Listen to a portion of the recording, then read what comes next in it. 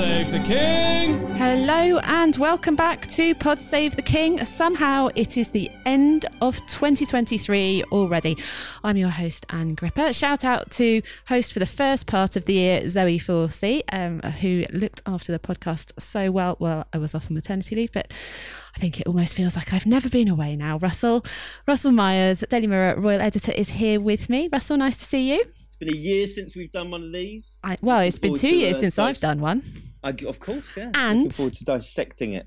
And because it's the end of the year, I always like to invite in Russell's big boss, Daily Mirror editor Alison Phillips, to find out whether Russell's been on the naughty or nice list this year. He's been on the excellent list because it's been a very, very busy year for him. So it's been great. We missed you very much though, Anne, when you were away. Thanks, Alison. It's kind of you to say. So this is coming out between Christmas and New Year. Happy Twixmas to you all. Hopefully you are well fed, having lovely times with your families, and haven't driven each other crackers. And we hope that the same has gone on at Sandringham, where they will be having their big Christmas gathering. But we wanted to look back on 2023, what kind of a year it has been, and look ahead a little bit to 2024 as well. So when I was thinking back on the year, I kind of thought it ended up in 4 slightly uneven parts. I think the first part of the year was Spare, Harry, all of the fallout, which just seemed to go on for weeks and weeks, and you just thought it had calmed down, and then there'd be another interview or a podcast or something. Then we had the grandeur and that big historic moment of the coronation, which was obviously quite extraordinary and memorable and busy for Russell in particular. Then there was a little bit of summer hiatus, and then like the school year feels like we've been getting down to business as usual. Alison, how would you score the Royals' year? How do you think they will feel about their year? I think it's bearing in mind we've had a coronation which should make it about a 20 out of 10. I wonder actually whether they'll look back on the year and it'll come in as about a 5 or a 6, because I think, as you said, we had the amazing coronation, which was just a truly incredible moment in British history that will last for generations to come. But unfortunately, that event was sandwiched by Spare at the beginning of the year, and then, of course, since in like the last couple of months, we've had this whole issue around the racism claims and the Omid Scobie book coming out, and it just feels that those two events have overshadowed so much of the other great stuff that happened. What's your sense of it, Russell, in terms of the people you speak to at the palace and the royal circles, how they're feeling about it all? Well, sometimes I'm not sure whether they necessarily have their finger on the pulse, like we hope that we do, because when you look at the year, I suppose starting off from Spare, you couldn't have imagined it would get any worse. And like you said, there was another interview, another TV appearance, and it seemed as though Harry was really trying to drive a wrecking ball for the royal family, and of course that was in the lead up. All those preparations were coming to a head for the King's coronation. So I suppose it's a mixed bag. I mean, I'm not going to sit on the fence. I think there's been some stuff that's been done really well. I think the King will look back and reflect on his coronation year. I suppose that he has been slow and steady. There hadn't been the big rush to get out to the Commonwealth to go and see the Australians and Canadians. That was certainly on the agenda when he took over the top job. It was to try and hit the ground running, get out and see as many people as possible. But the way that the government has worked, stopping him going, Liz Truss stopping him going to COP27 or 26 was then. What are we now? 28. Anyway, when he stopped going to COP, then pretty much said, no, your first trips are going to be to France and Germany, our nearest neighbours, to try and sort of quell the bonfire that is Brexit. And I suppose then he turned his attentions to focusing on the four corners of the United Kingdom. And you look at not only getting out and doing lots of community engagements, but trying to sort of set his stall out as being a peacemaker, lots of religious engagements, unifying various religious factions, which he's still doing, talking with Ukrainian communities as well, that he's been doing quite a lot of. But I suppose the next year will be the biggest one, or what sort of last year should have been, because we're definitely going to go to Canada, Australia. one would hope there'll be less conversation from their point of view, not necessarily ours, but from their point of view about Harry and his various gripes about the royal family and the way that he was treated leading up to his exit. So perhaps a bit more calm in the camp. But I think I've probably said that several times over this year, let alone the last few years. So let's wait and see what happens. I mean, it's been the first full year of the Carolean era. I mean, Russell, do you think we've got a sense of what this reign is going to be like? I mean, I remember earlier in the year, I think you said it might be the unexciting filling in a Elizabeth and William sandwich, essentially. Yeah, I suppose that's a bit. It's a bit unfair because that sort of transitional king element. I mean, you can't get away from it. I mean, the man's 75 years old. He's going to not have a big run at the job. I mean, the thing with the late Queen was nobody knew who she was, what she stood for. We absolutely know exactly what Charles stands for. And to be fair to him, I think we've seen more of his character than we thought we would do. I mean, certainly his speech at COP in Dubai a couple of weeks ago, the fact that he's still talking about climate change very much sees it as his role as an elder statesman, wanting to try and affect that generational change for his children and his grandchildren and so forth. I think it's been fairly solid from him. I mean, what more can he do apart from coming out and denouncing his son for all his misdemeanors and the mudslinging with the family? I think he's got to keep his counsel and not get involved in that. And what can he do? He's got on with the job. And I think you've seen just from the hardest working royal list. Obviously, Princess Anne was always going to be top of that, but he was very, very close behind, and he's not normally in that sphere. And I think that he wanted to attack the job by saying, right, what can I do? And that is literally getting on with things, getting out to different communities, which I have often argued, far away from William and Kate wanting to do the job differently, him taking on Earthshot, climate change, her taking on the early development calls. It is about getting out to see communities, because that's what local people want to see, and I still stand by that. I think there's a lot to be said from the royal family actually getting out and doing more engagements, engaging with more communities, not less than the Wales are seeking to do over the next few years. Alison, how do you think you would define the Carolean age based on what we've seen so far? What do you think it is? And I don't know, how do we feel about ourselves as British people, I guess, with Charles as our king? I think this doesn't sound hugely glamorous, and it possibly comes to that point about him being there in that sandwich between the sort of more exciting the former Queen and King William as he'll become.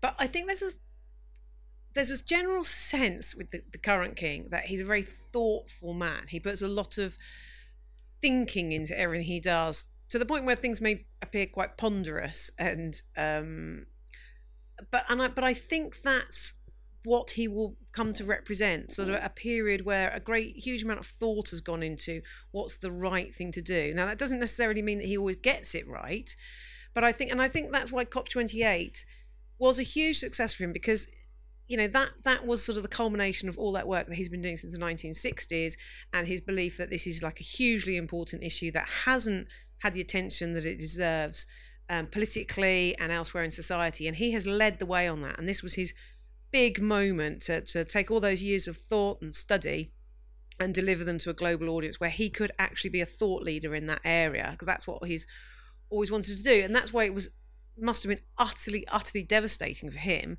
that whole week was overtaken by the latest row sort of falling out from his son. Because I think that's almost what the king would like to be. He'd like to be regarded as kind of like the intelligent king, the thoughtful king, the person who's sort of maybe less interested in the trappings and the glamour and actually trying to do good and show good. But still, you could argue, because of some of the frailties in the way he's interacted with people, i.e. his own family and his first wife, he keeps getting dragged back into these human dramas.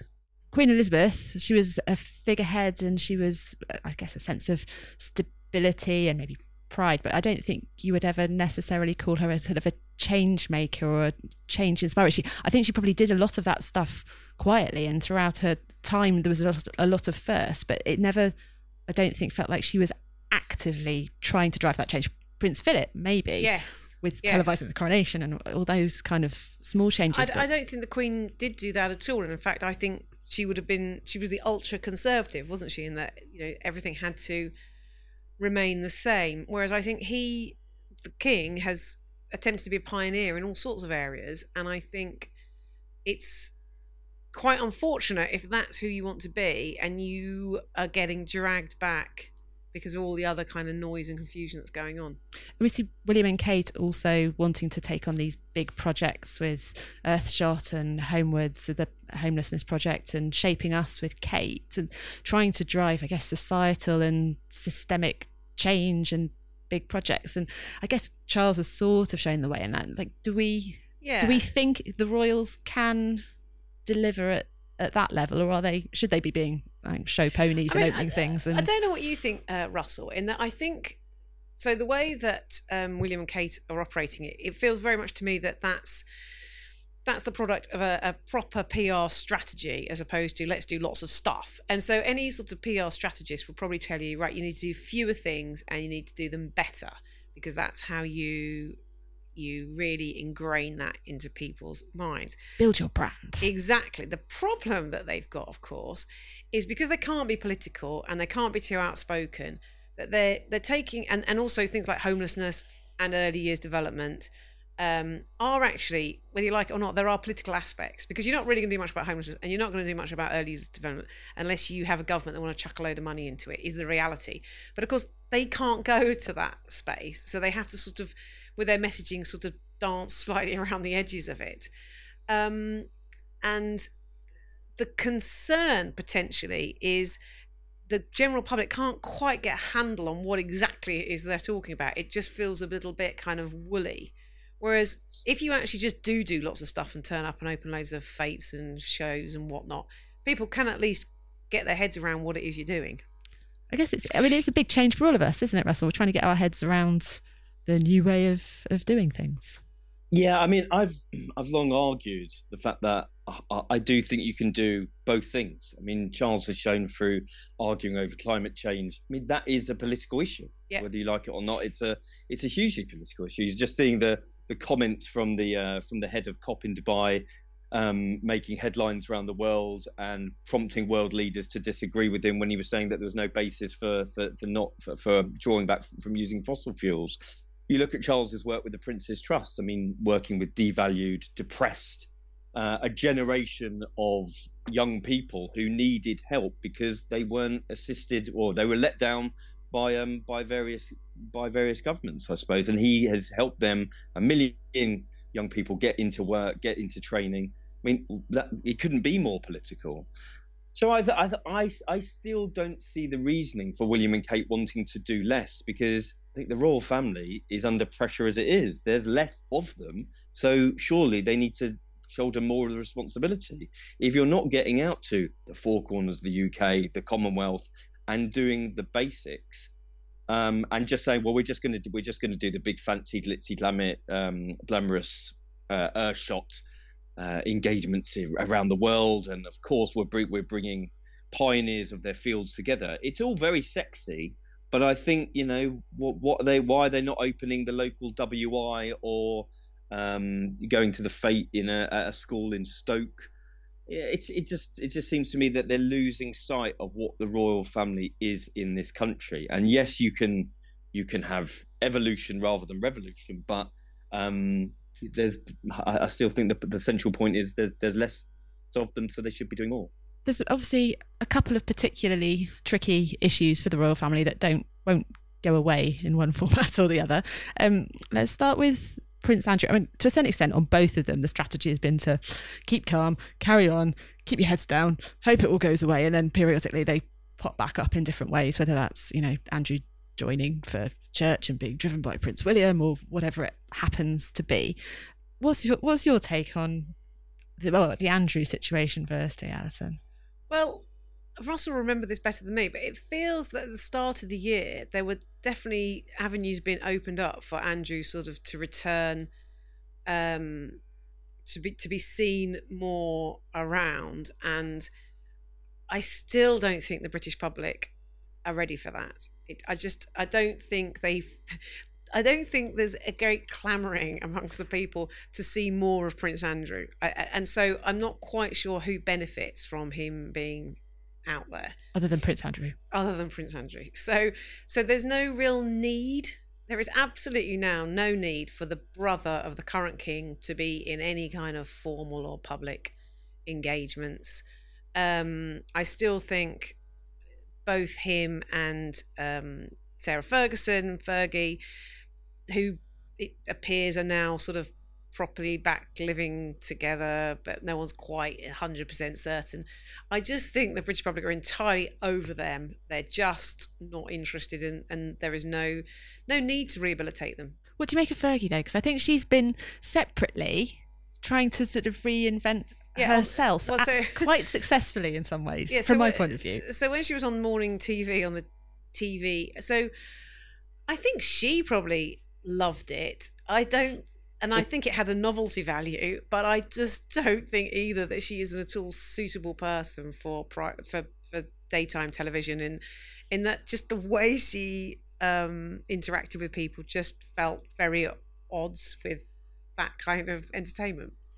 Stick to the Mills and Boone.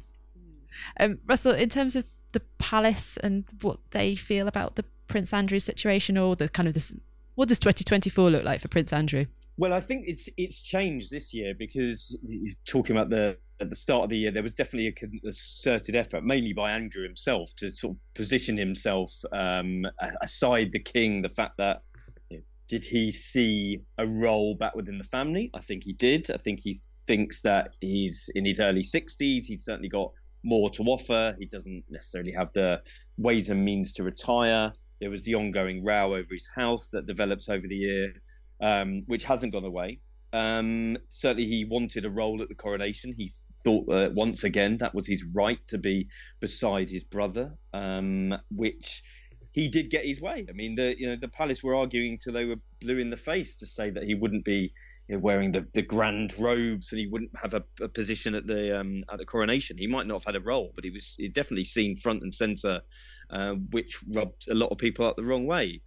Now I think it has changed, because the argument over Royal Lodge, the fact that Fergie is still living with him, she's been doing huge PR rounds due to her book deals, getting on daytime television. And I think people like her as a bit of figure of fun, but I think they will view her association still with Andrew, and still being, going on television, defending his honour and saying what a great partner and father and grandfather he is. I think that's pretty unpalatable. It'll be interesting to see what happens with Royal Lodge. I mean, we've written several times this year, and keeping abreast of it, about how the king has pretty much washed his hands of it. Says, I don't really want to get involved in this. It's to do with you and the Crown Estate, and you've got to come up with the money. But how on earth is he going to come up with those funds to keep a roof over his head? What I mean, I say that figuratively, because he's not going to be kicked out or made homeless, because the king won't have that happen. But it's obviously a bad association for Charles to have this ongoing saga or sagas rumbling in the background. Turning to Harry, where I think it's been probably even the biggest roller coaster of a year. Obviously a massive moment that he did come for the coronation, albeit on his own, which kind of felt like it kept doors slightly open. Where are we now versus where we were 12 months ago in terms of transatlantic relations? Because, I mean, to a certain extent, that Endgame book stuff, that's putting it all out in the public. That hasn't changed the people who knew about it at the time. It hasn't changed their understanding of what happened, really. It's just been, the dirty laundry's been shared more widely, and I guess it's come back up and revisited it for everybody. But there haven't been presumably new conversations that have poured salt into that wound. So where do you think transatlantic relations are? Well, the conversations may be held privately between individuals, the senior royals, because of how horrendous it was for certainly the King and Kate over that period of time to be named in this book. It's sort of raked over the old coals again. I think they probably were a little better. I mean, the people I speak to regularly will say the king wants to get on with the business in hand. As I said, he's 75 years old. He wants to try and pack as much into the next few years as possible. I mean, I think his legacy will certainly be shaped in the next 2 to 5 years. So it's interesting that he will try and, or want to try and have relations on an even keel, not necessarily inviting them over for Christmas just yet. I think that'll be a long way off, and I don't think we'll see Meghan here for a long time. However, the issues to do with Endgame were sparked because Harry and Meghan decided to tell Oprah Winfrey, that then was beamed to millions of people, which then set off a guessing game, allegations of racism. I mean, these are the reasons why Prince William and others in the royal family want nothing to do with Harry again. Where are they at the moment? I suppose the sort of green shoots of a new relationship were started. Harry calling his father on his birthday, sending these video calls of the grandchildren. No doubt Charles would want a relationship with the grandchildren. Whether other members of the family would be as forgiving, I very much doubt it. And I think that will be the sticking point for Harry to have any role within the family in future. I don't know. It all still just makes me quite sad on lots of bits of it, because what you talk about, the business at hand for the king, and part of that business is being a grandfather. And when you're 75, it's difficult enough when your children are on the other side of the world, but if you're not really talking to their parents either, then it's massively difficult. Because on a practical basis, how do you rebuild a relationship with somebody who's so far apart? Having been through what they've been through, and for having been so public, to then try and heal that over a Zoom call, I'm just not quite sure how you do that. And I think the other thing that makes it incredibly difficult to heal this relationship is just every time it seems like it's getting better, for example, the phone call on the birthday, then something else comes out of left field that sets it all back potentially worse than it was before. Because whilst people in the royal media circle, such as yourself, Russell, may have known that it was potentially going to be the King and Kate that were mentioned, that were deemed to be the people who made these comments about baby Archie, outside of that, I think people were truly flabbergasted, and that they were big. The way that had been pitched during the Oprah interview, they are massive allegations to make about anybody, and obviously also something that has repercussions throughout society. So we already know that there's so many issues with the royals around diversity and around sort of in their attitudes to sort of the colonial world, and all of this to have come up again, and these allegations around racism.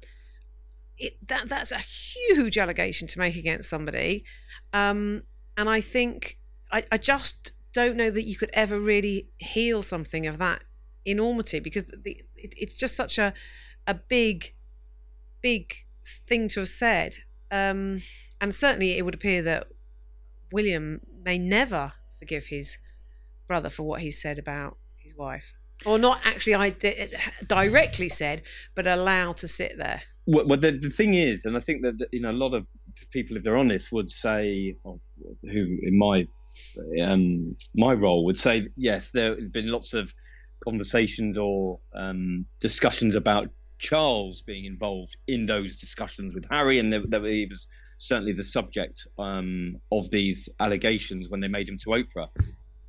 Very, very different case of Kate being mentioned, and the fact that she was then named in the book is through their association with Omid Scobie, who we then learned through one of Harry's various trials during the year that there had been some form of collaboration through AIDS or otherwise. And so the fact that he was the one responsible for these names getting out is a huge, huge issue for William. And I think William obviously will be the sticking point to Harry having any role within the family. I mean, you go back to Harry's book, and he said that Charles had said to both of them, "Boys, don't make my last years a misery." Well, that may be Charles's standpoint, even now, for the boys to try and patch up their differences. But I mean, if William has anything to do with it, the fact that he has gone this far in recent weeks, I mean, I can't see any way back for that relationship at all. And a lot of people would agree, well, why should he? You know, William's got to protect the interests of his family. The royal family have already got their backs up against the wall in many quarters, you know, notwithstanding they're doing a lot right. But I do think in some form they are trying to find a new place in a modern world, and that in turn is them trying to reinvent themselves. So there's a lot going on, and I think that William will just want to draw a line under it and say, right, I'm never going there again. But because there was plenty of opportunity really for Harry at any point to have come out in the last month and said, we had nothing to do with this book, we've had no contact with Omid Scobie, even if he could have stopped short of saying that those comments were actually made, he could have done that. He could have changed it. And so there was an active decision not to do that. And I think just on a personal level, you know, Kate still does the school run. She still goes out and sees her friends. And for allegations of being a racist, that's about one of the most serious things that somebody could say of someone. And that must be, you know, and it may well be that she did say those things, and it may well be, I don't know, that she's a racist. But that's now all been put out there when there was the opportunity for Harry to rein that in. But because it came out by Omid Scobie, who is rightly or wrongly now regarded as a mouthpiece of the Sussexes, it just took the whole split to a whole new level. What do you think 2024 looks like for the Sussexes, Russell? Well, I mean, if it's got anything to go by their glossy video, which had suspect timing, which I know you don't necessarily agree with because they were producing their end of year report. Refer to our previous podcast episode for this, please, callers. Yeah, I mean, the fact that Kate Ann was doing this baby bank video with the kids, and then they had one 24 hours later. Using their speak, it will be about impact, won't it? I suppose it's double-edged for them. They need to try and find out what on earth their charitable endeavours looked like. Lots of headlines last week about their donations falling off a cliff. If we're being fair, that normally happens when charities are starting up in the first couple of years. We haven't seen an awful lot of what the new role means. I mean, what's the Netflix deal going to look like? Are they going to do new podcasts? Is Meghan going to come back and do a new lifestyle magazine? I definitely think Meghan's got a book or two, or 22 if she's Fergie, in her. And they've got to still earn a lot of money, haven't they? I mean, they've got huge bills to take care of. People are sick of them trashing the royal family, so they need to try and make the role as long-lasting as they can. And they've probably struggled this year. And if they're not really in touch with the royal family, they'll run out of new material for trashing them with. Yeah, they've exactly. basically got it all out there already. And people will, as Russell said, people have already lost interest in them, and it becomes harder and harder for them to say anything that's going to have any interest at all. And then beyond that, so yes, you can continue to do philanthropic work and interesting projects, but if you haven't got relevance, who cares if you're doing philanthropic work and going on lots of visits? Lots of people go on lots of visits, but they don't get any media around them because people don't know who they are. But I think that's possibly the challenge, or the identity challenge, for those two, because there are lots of people who do philanthropic work and just want the work to be done and the difference to be made, and for the funders to know that the work is being done and it's having an impact, and they will continue funding it so that they continue to make that impact. But Meghan and Harry have been used to having a public profile, status. For Meghan, you know, she worked hard to build that career, get famous. That was part of her, you know, her identity and career path. Harry was born into being famous, and it's something that has clearly wrestled with and struggled with over the years, and maybe he would be happier just doing the chickens and making sure the philanthropic work got done. I don't know, it feels like they almost need to decide whether it matters or not if they're famous, but whether the people who are funding them, part of the thing they're buying into is that status and identity and the, you know, instant PR that comes with stuff and pickup of being, you know, the Duke and Duchess of Sussex embarking on their new life, and you get I don't know what you call it, a quick uplift based on that. Yeah, and I mean, they don't have to do philanthropic work. They don't have to do any of this stuff. They could, if they chose, just live a far quieter, pared down life, less expense, and just do whatever they choose. So, and maybe they will reach that point. I don't know. I mean, Russell, do you think they just still want the attention? Yeah, I mean, absolutely. They definitely love the attention. Maybe not the drama of it all, because I imagine it's quite consuming. I think they want to be adored by the public. They see their role as lifting the lid on this institution. Well, sorry, certainly Harry did, and she thought she was going to be a global megastar by judging, and that is from judging through conversations I'd had with countless staff of hers at the palace. So. I think they feel, they back themselves into a corner by saying service is universal. We don't need the royal family in order to live this sort of altruistic life.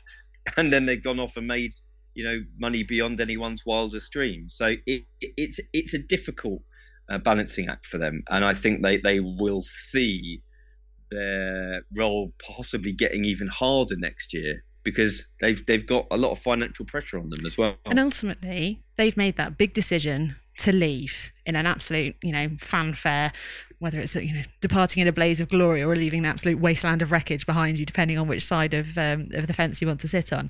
And there must be a lot of sort of pride of, we have to make this a success.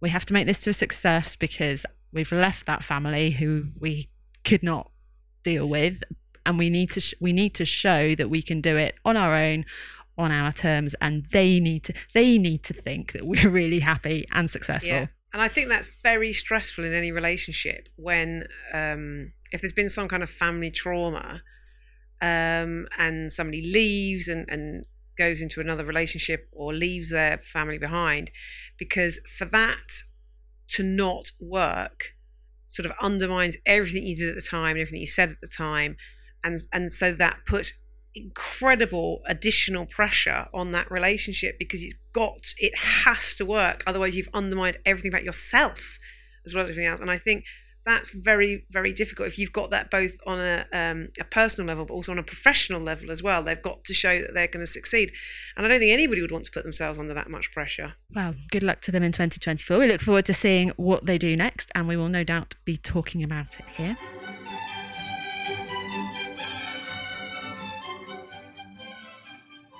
How will you remember 2023 from a royal perspective, Alison? So I was very fortunate, and I was inside the Abbey for the coronation, which was incredible.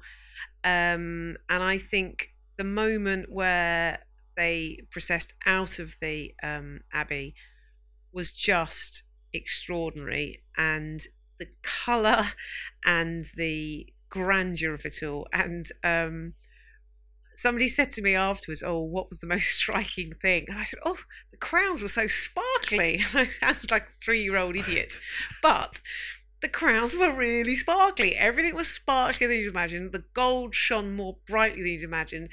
The outfits of everyone were more vivid than you could have imagined.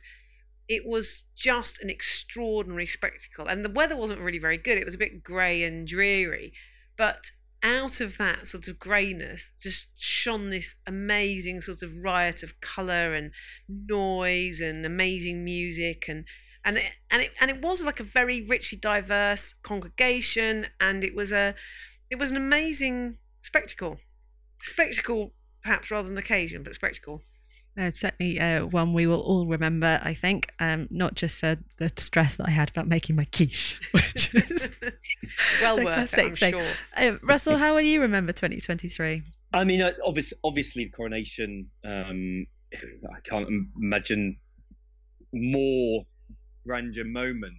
I mean, the funeral, and it sounds obvious, but the funeral and coronation couldn't have been more different. And I perhaps naively thought that they would be quite similar, that you would get that sense of occasion, but there was a lot more riding on the funeral, I suppose. And this felt, I suppose, that a bit of a new beginning. It wasn't as emotional, obviously, as the funeral. I was left with a sense of, Christ, where does this go from here? And I think that they've kind of navigated it, the Charles and the rest of the royal family.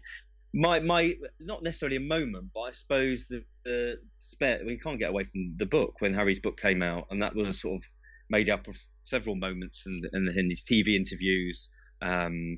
Then trying to clarify the fact that they hadn't called the rest of the royal family racists, or indeed certain members of them. Tom Bradby's interview, which has just won a British Journalism Award for his interview with Harry.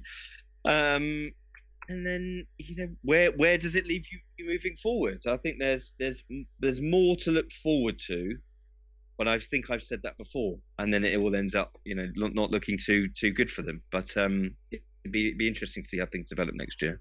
Since you mentioned books again, last time we were speaking 2 episodes ago in the Space-Time Continuum, I did ask you, Russell, for your recommendation for your royal book of the year that you would suggest to our listeners that they should check out.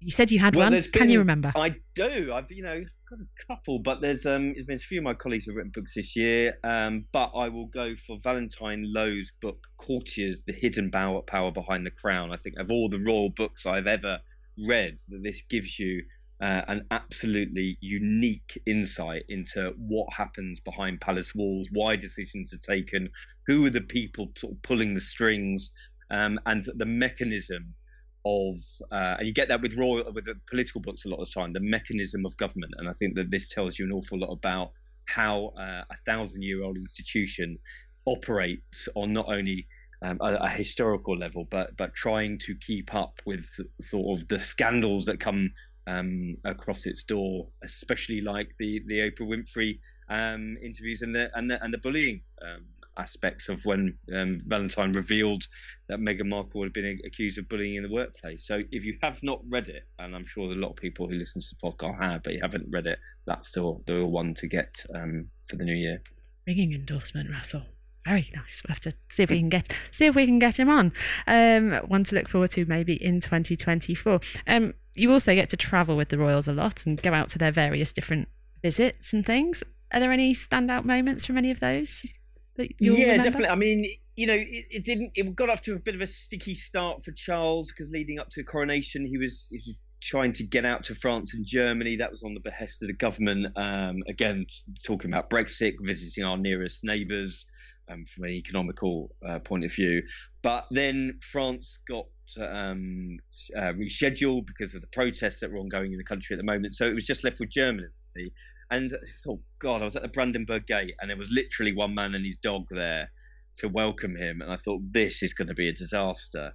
And then as it went on, and it picked up a little bit of pace. And normally when you get the younger members of the family, whenever I travel with Harry and Meghan or William and Kate, there's sort of this very enthusiastic element of their visit and the people who have come out to see them, and it was severely lacking with Charles. But then when he made a speech in German at the Reichstag, I mean, it was totally captivating, and even the coverage of the country flipped on its head. And by the time he got to Hamburg, he went out on the sort of balcony of the town hall, and it was like one of the Beatles had arrived. And so I think that kicked off his year for him and gave him a sort of sense of not only belonging, but a sense of purpose to then go forward and try and make a success of the next year. And then obviously France did follow. We had the bromance between him and Macron, which was well documented and really went well. And then getting out to Kenya as well in recent weeks. So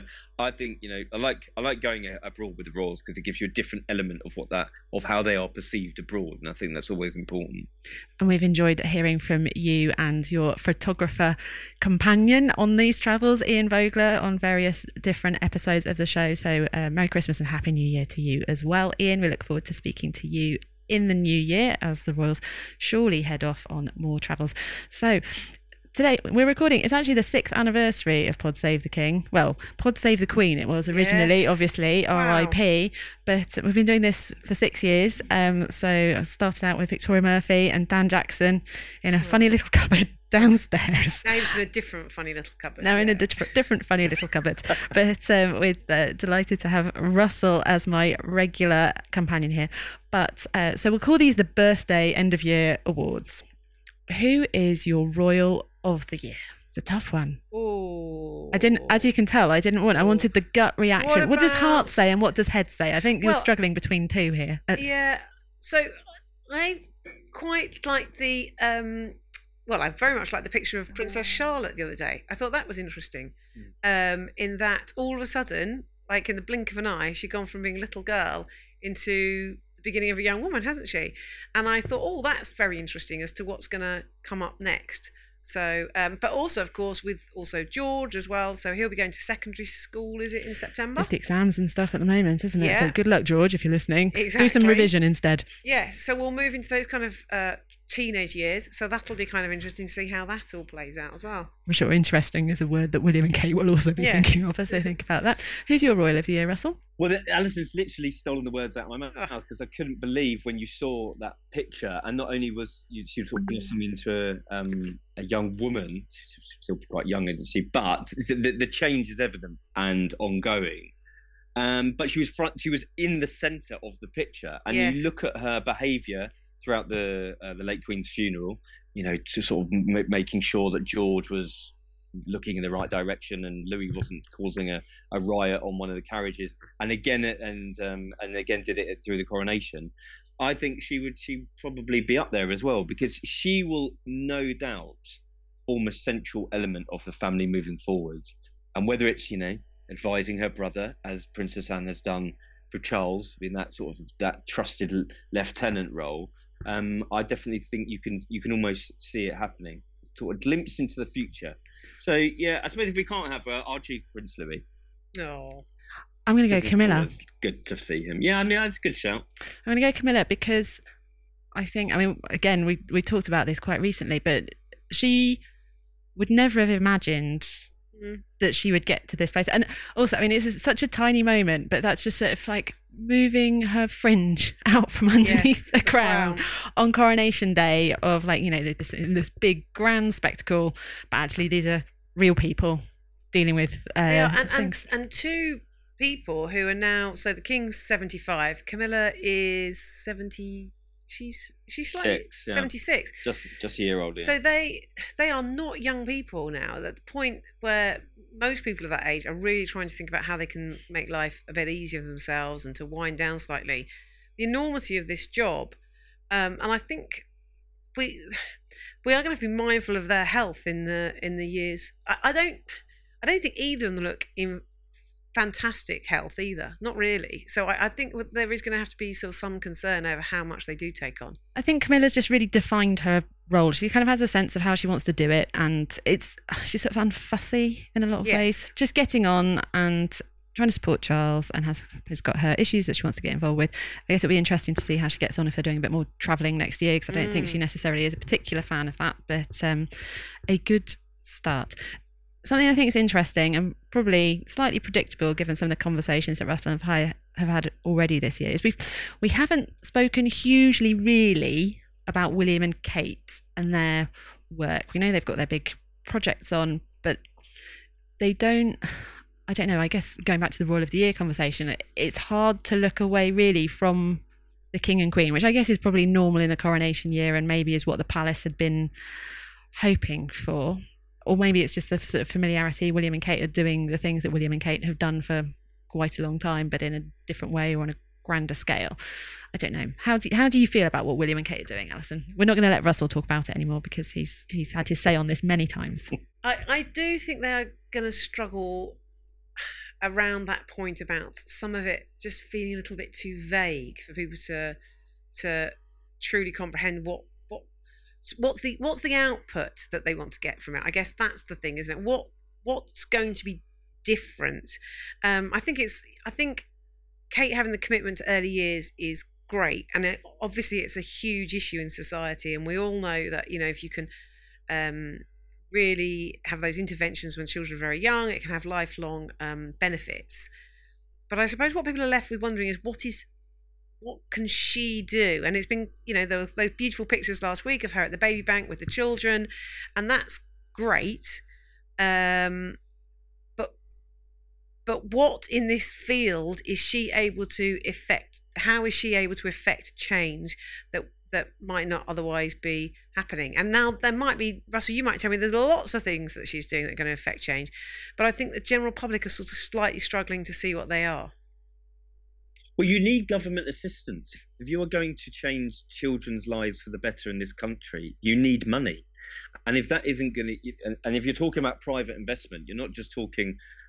William has used private investment to deliver prizes for scientific entrepreneurs, and that's 50 million quid. But this is going to cost millions, if not billions. And so I think, especially with the transitional element of governments in this country, it's going to be very, very difficult to make changes other than producing reports which might get picked up, in a few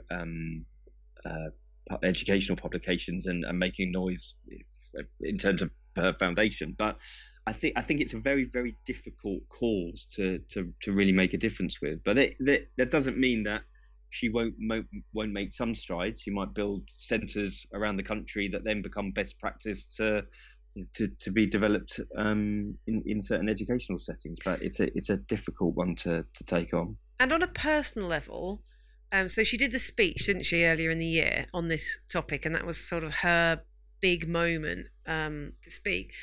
But I think that remains very, very rare. You very rarely see her speaking in public. And it feels that some of the comments that have come from the Sussexes camp has sort of been saying, oh, Kate's just a show pony. She's just there to look nice in photographs. She doesn't have a voice. And we haven't really seen much of or heard much of a voice from Kate. We still haven't. It's and that does feel somewhat dated now. That she is just there. And I know that there's been lots of stories written about how she's got a new power wardrobe, which I think effectively means she's wearing trousers now instead of just a skirt. But you've got to think there's got to be a little bit more to her emancipation in some way than wearing trousers. So is that your New Year's resolution for Kate? Find your voice and talk more. Yeah, I think so, because I think out of all of them, she's a very sensible, pragmatic, resilient, impressive woman. And I think it would benefit all of them for us to see more of that. Russell? It's difficult because I just, she's not going to be making TED Talks anytime soon. I find that frustrating because I think if you had access to the best speechwriters, to the best elocution coaches, as we know she's had in the past, but people who will teach you about public speaking, about how to captivate a room. She doesn't do that, unfortunately. I mean, the Palace will say that this is a landmark day for her, a landmark moment. And unfortunately, it doesn't cut through because you can make all the glossy videos you want, but if she isn't delivering it and, and holding that room or holding your attention on a YouTube video and able to explain it to you, I think it dies down. And some people will say that that's rather unfair, but if you've been doing this role for 12 years and you still can't really hold the room, then you're going to struggle. And I think that is quite unfortunate because she is well read. I've seen her engagements. I see when she's talking to the professionals, and she's asking real pertinent questions. She actually knows the detail inside out. But then she is the figurehead as well, and you can look great, but if the substance isn't behind it, then it's going to struggle to cut through. But maybe she'll find that this concept of early years development and this project is her calling, and she becomes more and more passionate about it, and she slowly gets into it. Because I suppose if it's a lifetime's work, she's still very, very young, and this project is in its infancy. So it's a wrap for the first full year of the Coronation era. What do you want to see on the royal to-do list for 2024? I mean, I know Russell wants lots of trips so that he can come and say, Alison, please send me away on a nice aeroplane with my passport. So we won't go into that too much, Russell. But Alison, what would you like to see on the to-do list for next year for the royals? What do they need to do to remain relevant and popular and all those things that royal families need to do to keep going? Well, I do think we'd need to see more of Kate's personality, as I just said, because I think that's really important. I think there are real concerns around, regardless of what you think of the Sussexes, there are question marks about, is it racism? Is it unconscious bias? Is it, I don't know what it is, but we need to have greater illustration of the royal family's commitment to a truly diverse country and a diverse establishment. And I also think, completely different to that, I also think we could do a little bit more fun. It just feels the whole thing has become a little bit, everyone's, there's like an inward groan where we think, oh, it's another Harry story, or it's another the king talking about this story, or another. And I just think we're going through such a difficult time in this country, but we're coming out of COVID. Hopefully we might be coming towards the end of a cost of living crisis. Hopefully, there may be a change of government next year. There's all sorts of little positives there potentially, and I think we need to feel, and because we lost a lot of that positivity from the coronation because of subsequent events, I think it would be great to sort of feel a little bit of lightness of touch and a bit more hope and fun in the royal family. Russell, I mean, that was a fairly brutal assessment of how your stories come over from your editor. It's like a groan.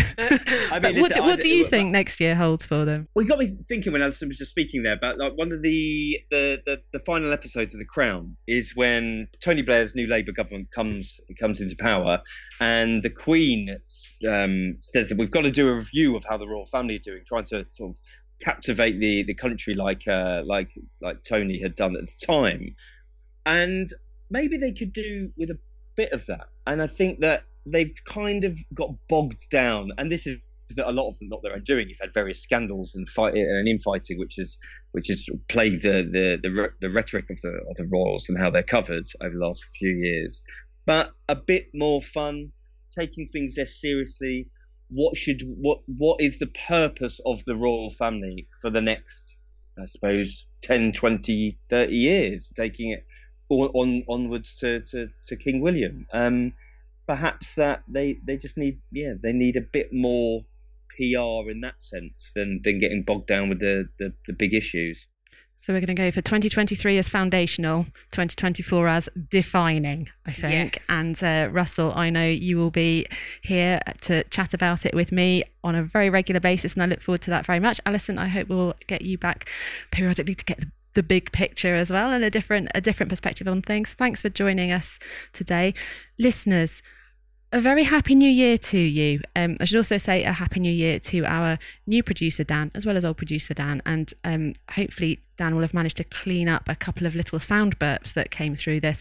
If they did come through, I'm very sorry. And my New Year's resolution is to make sure I get rid of them in the new year. So listeners, thanks as ever for joining us. I hope you've had a fantastic 2023 and an even better 2024 to come. And until next year... God save the King!